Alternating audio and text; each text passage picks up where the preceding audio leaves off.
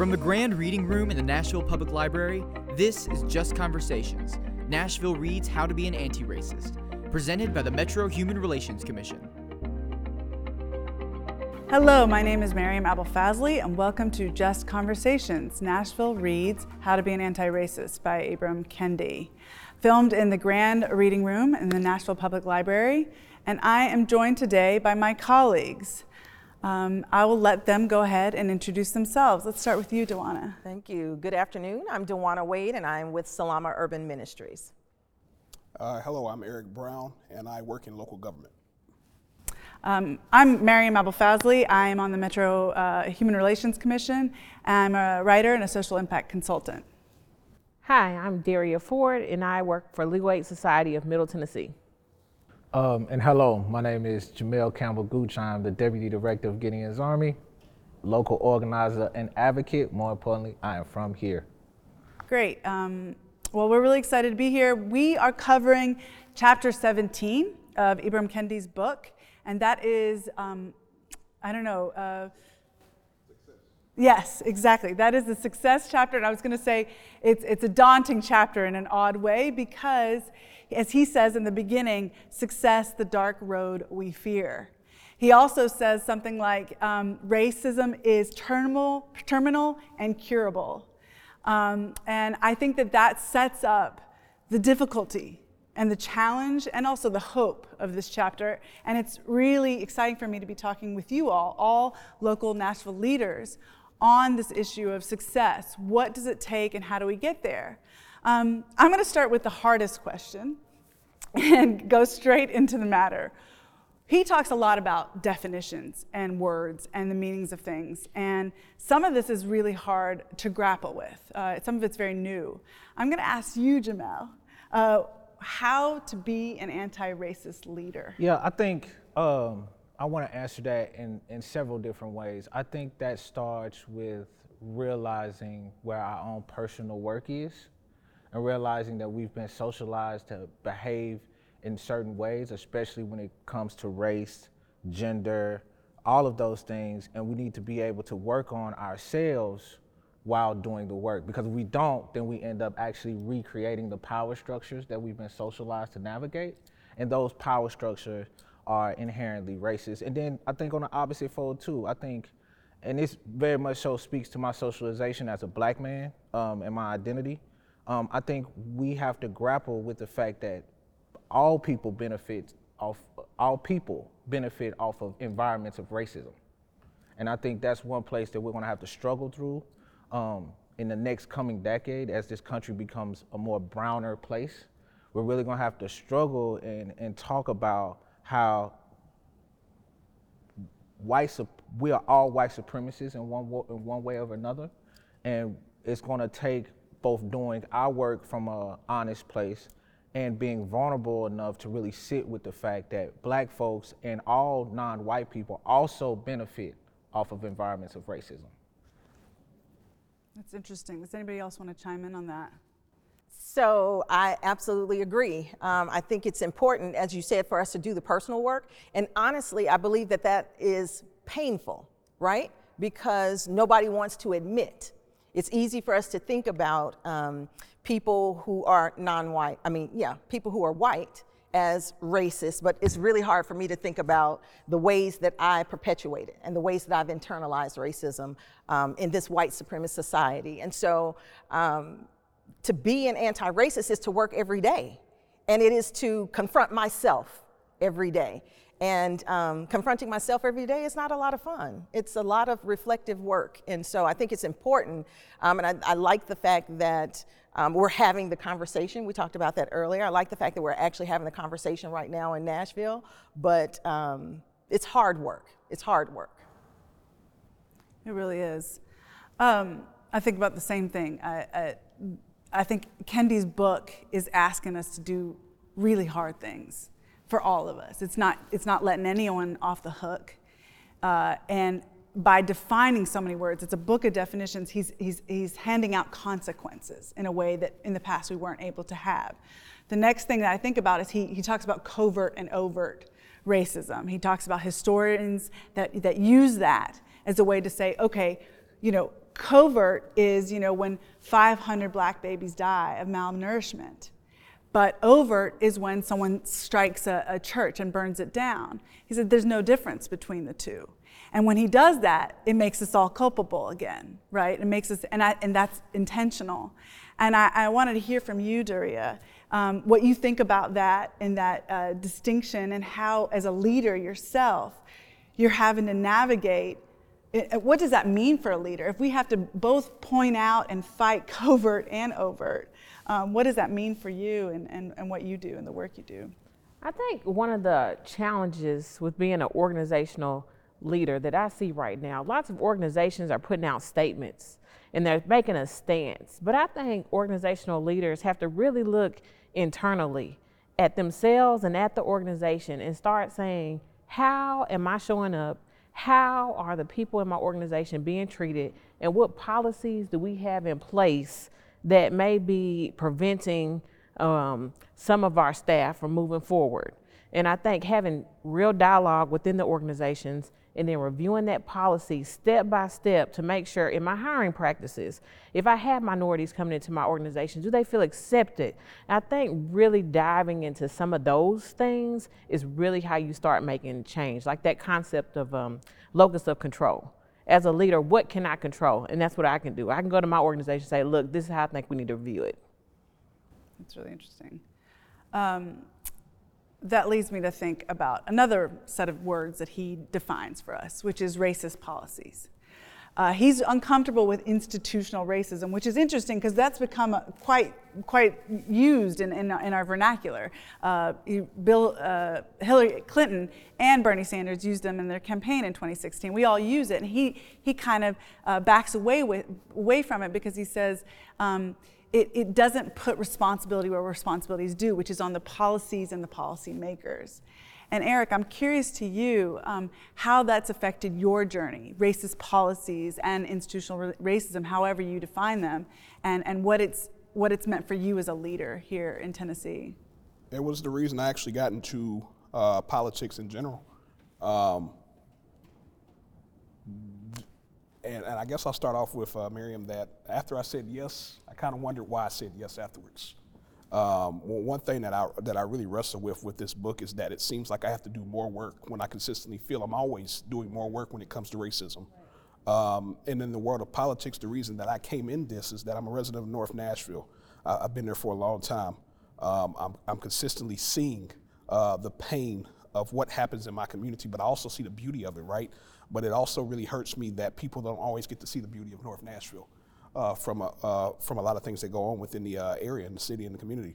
And so I got into politics for the purpose of saying, hey, I want to make sure that I am able to push against a lot of these, what he calls the racist policies that are going on. And at the same time, what you realize in a lot of ways is that, and I think I said this to you earlier, that you have these Anakin Skywalker moments where you wonder in one sense of, I'm here to really do the work, but you really get tired.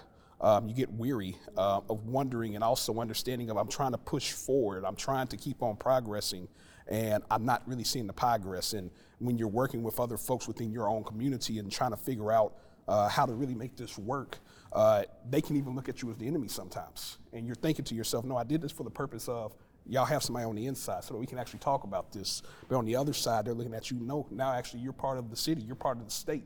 And then on the other end, having to be in the room sometimes with folks that are never going to understand your community, and regardless of what you say, and then they look at it sometimes in a white savior standpoint of really trying to say that, you know, your people don't necessarily know how to do this, let us do this for you. And the reality is we do know what we need to do within our communities.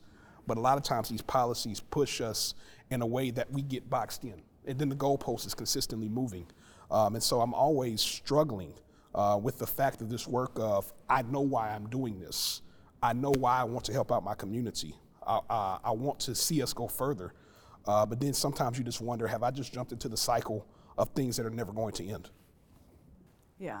And thank you for that. I don't know if anybody else wants to chime in, but that has come up a lot as I've talked to people about this. It is, the work is already so much, and then we're Kendi's sort of raising the bar on the work as well and saying, we have to do now this, this, and this to be anti-racist leaders and organizations. And you're already weary, is what you're telling me. And I guess what I've felt since I've moved back to Nashville is that it's constantly frustrating me in that, and we were talking about this, how far I want it to be and where it is. Go ahead, Jamali. If I can say something about what Brother Eric just laid down, which was so powerful and impactful, and I also think it's contained in the text, because what I didn't realize that he was going to be talking about one of my favorite books by Kwame Ture, Charles Hamilton, Black Power and the Politics of Liberation. Is that, and I think they hold them both in that book and in this book, is that for a lot of the sense, whether it's the policymakers or the government, it's like an era of, he's pointing to the fact that it's illegitimate, right? There's certain parts of it that cannot update themselves, that cannot be anti-racist, is because it's as foundational as the thought of this perceived democracy in which we lie. And one thing, as Brother Eric was talking, that keeps me hopeful is that idea of this entire thing being a shamble is really being struggled through and talked about, to the point of where we're even doing things on the ground to start flexing our own, whether it's participatory democracy or whether it's participatory budgeting or whether it's people's movement assemblies. We are coming together in ways that are new and foundational so that we can also update ourselves as we go along. And I think that was extremely powerful in what Brother Eric was saying. I actually agree, because when I think about institutional racism, and I think about all of the things, because I still believe there is institutional racism. And so I am tired daily as well, even in the work that I do. And I'm hopeful because we see what has just happened in Georgia, right?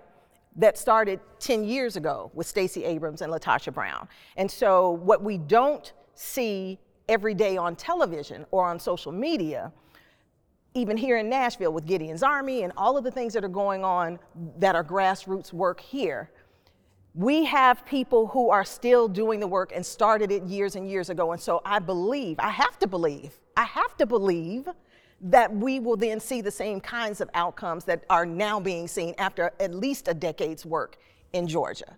And so that gives me some hope, even on the days that I want to go home and curse and gnash my teeth and all of those things, and some days I do, but it still gives me some hope, even in the days that I am really worn out. And so knowing that there are other people in the fight, even if it's not the steps that I'm taking, there are other people in the fight, and I can see something happening.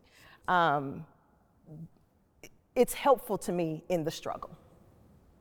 I think also, in addition to that, it's just when you really concentrate on that concept of locus, what can I control? What can I do?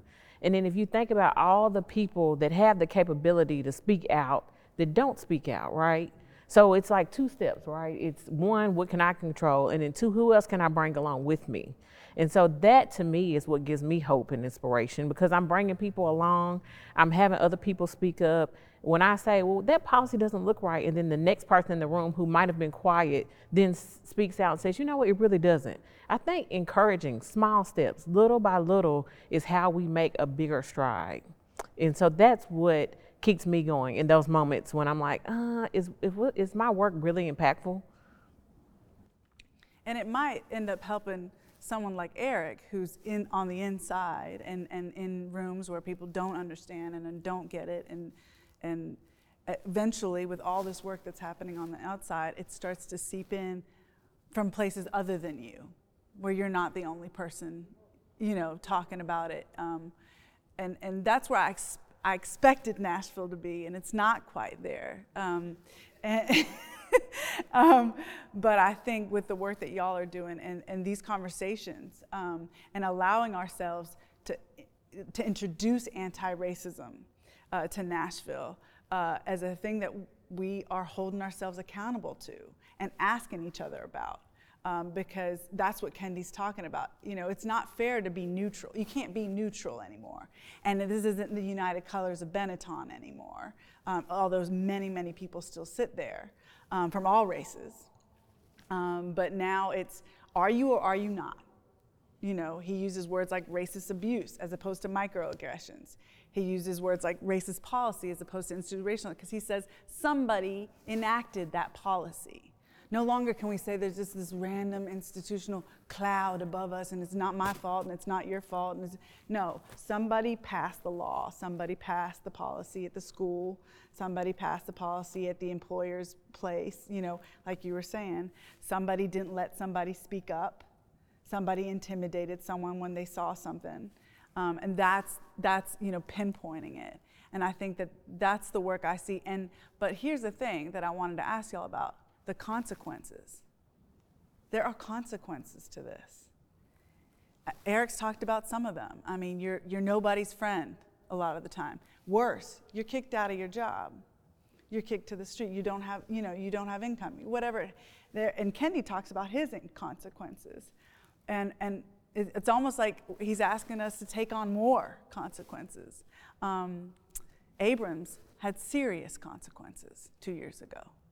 Serious. I mean, anybody else would have gone home, but she stepped it up. So I think that's the other aspect. What do we do and how do we prepare ourselves, and how do we have that appetite for increased risk? Because that's what I hear, is increased risk and increased consequences, particularly from non-Black citizens as well. I mean, I think that's where the burden is as well. I don't know if anybody's got thought on. Well, I think that's the piece for me, is the uncomfortability. I have so many examples when I read his book of things that come up. It's that uncomfortability, I think, that really brings up a lot of the things that are even coming up inside of me right now. I mean, within the piece of success of him talking about this very strong process of racist policies, but then talking about Trayvon Martin's story, why Trayvon Martin was there, really there to see his father, who was there at a girlfriend in the gated community, to talk about the weed residue that was in his thing, but then to talk about George Zimmerman, him coming from Virginia, to talk about this process. I don't think people like to talk about the process. We want the miraculous, the right now, the immediately, but we don't talk about the process of how these things come together. And I think one thing that concerns me, even something that I struggle with anti-racist, I know he's calling everybody to the floor, but my hope is that, I really hope that, again, this is not on the backs of only Black folks. When we talk about anti-racism. So I was talking to a friend earlier before I came here, and one of the things that he was talking about is that we will do these conversations on anti-racism, white supremacy or whatnot, and what usually happens is I know within myself, I want to shut down, because I know the experiences after 37 years of what goes on in my body. Racism controls everything that's a part of me as a person, period. And I've had to grapple with that, especially reading this book even more, which is what's really pissing me off, is that I have to realize that racism literally controls every part of my being on a regular, daily basis, millisecond by second, right? But the other part of that is then when we get into these sessions and meetings to talk about anti-racism, if I get quiet because I'm dealing with the trauma or I'm being triggered by a conversation that happens, then a white person or a non-Black person will come up and say, hey, Eric, we really need your voice right now. We need you to be a part of this. And what I really want to say is I want to cuss them out. Because the reality is you're wanting me to talk about something that might be entertaining or might be motivational or helps you. But the reality for me is that I constantly have to struggle with what's going on, and you still may not get it. Or it makes you feel so uncomfortable that now I become a threat to you, and now I'm no longer a part of the conversation because you can't have me to be a part of this conversation. I think about white women as victims a lot of times in these conversations, because they will play the role, and I'm not trying to generalize all, but I've been in conversations where they will play the role, oh yeah, we're here for you, we want to be a part of this. But the moment that they feel uncomfortable, my Black ass has to go. And so that is my struggle, I think, even with reading this book right now, is that I am consistently having to remind myself or deal with the trigger, to deal with the trauma on a more regular basis, even as I go talk to a therapist about this. And I'm having to now be told that I have to do even more work because I myself participate in racism, which I understand that I do. But damn, when do I get to let up? And the reality is I don't. But now I might even have to take on more responsibility because somebody wants me to help them along the way, to where they might say, you know what, this is too much for me, I gotta go. I love that, and if I can add a piece, because I think that's beautiful. Stokely and Charles Hamilton often talking about organizing rage as a way for Black folks to heal. And I think that's where we are now. I think we are in a place where we need to start organizing our rage, using that flame, and really start solving these generational issues that have plagued us on an epigenetic level through generations. So when it comes to even talking about risk, consequence, sacrifice, at this point, it's like we've already made those. You know, we're not having a constant. If we want to drill down on Nashville very specifically, it's a couple things that we haven't struggled with as a community. One, allowing slaveholding institutions to become colleges, to recycle their value after Reconstruction. Two, over-policing a very specific poor Black communities and leading them to have the highest incarceration rate in the country due to their inability to pay fines. And then three, building an interstate directly through the soul of Nashville. We haven't struggled with those three things. We're still having to have conversations where we can't even get to truth telling. And Brian Stevenson says in one of his books, before you can restore anything, there has to be an amount of truth telling being told. And so even at this point in time, we are still struggling through these things and unwilling to admit that Nashville itself is stuck in a cycle of constantly harming its residents. So what I think Kendi gives us is a roadmap to start healing through actually telling the truth that we are upset, we are enraged, and the problem can't persist anymore. I'm just taking a moment because I think that what you two have shared, what everyone has shared, is much bigger than just the words that came out of your mouth. So I appreciate that. And I want to say that I think that, you know, as we start to wrap up this conversation, I want to open it up for anybody that wants to say anything else. But one of the things that I heard and one of the things that I feel in my own interactions with leadership and non-Black leadership in this city is that the responsibility is not on our Black citizens to steward this forward solely or even mostly, I would say. I think it is on everyone else to also face and read and think and look within. And I think that's how we're going to get anywhere with those things that you just spoke about. Reckoning with all that. Who even knows that in the city, you know?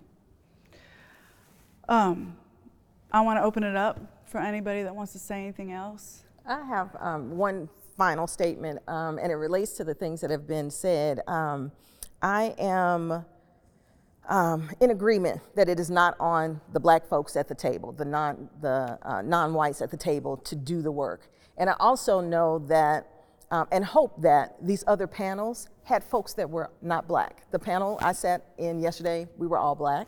We were having this conversation. I've had this conversation with my family, with my friends. We have these conversations. And so when you ask Jamel, who knew that? Dang, don't we knew it.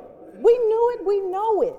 And so when will the truth telling happen with the white folks who are the policymakers, who are the ones who put us out of the room when they become uncomfortable?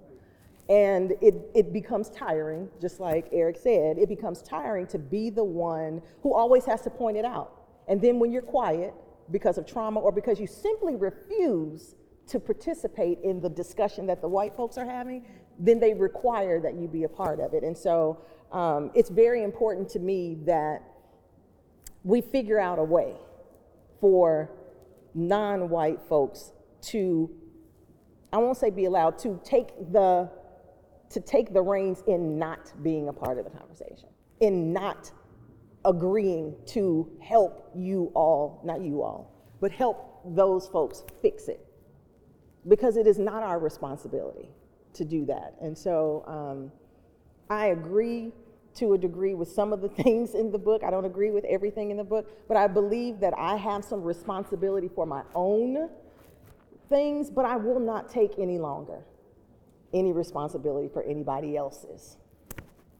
That's it, thank you. Sure.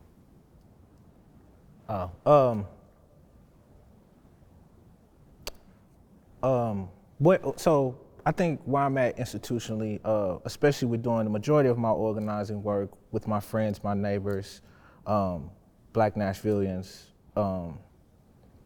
is I'm at a place of profound hope. I think I would not have wanted to exist in any other time and space than this one right now.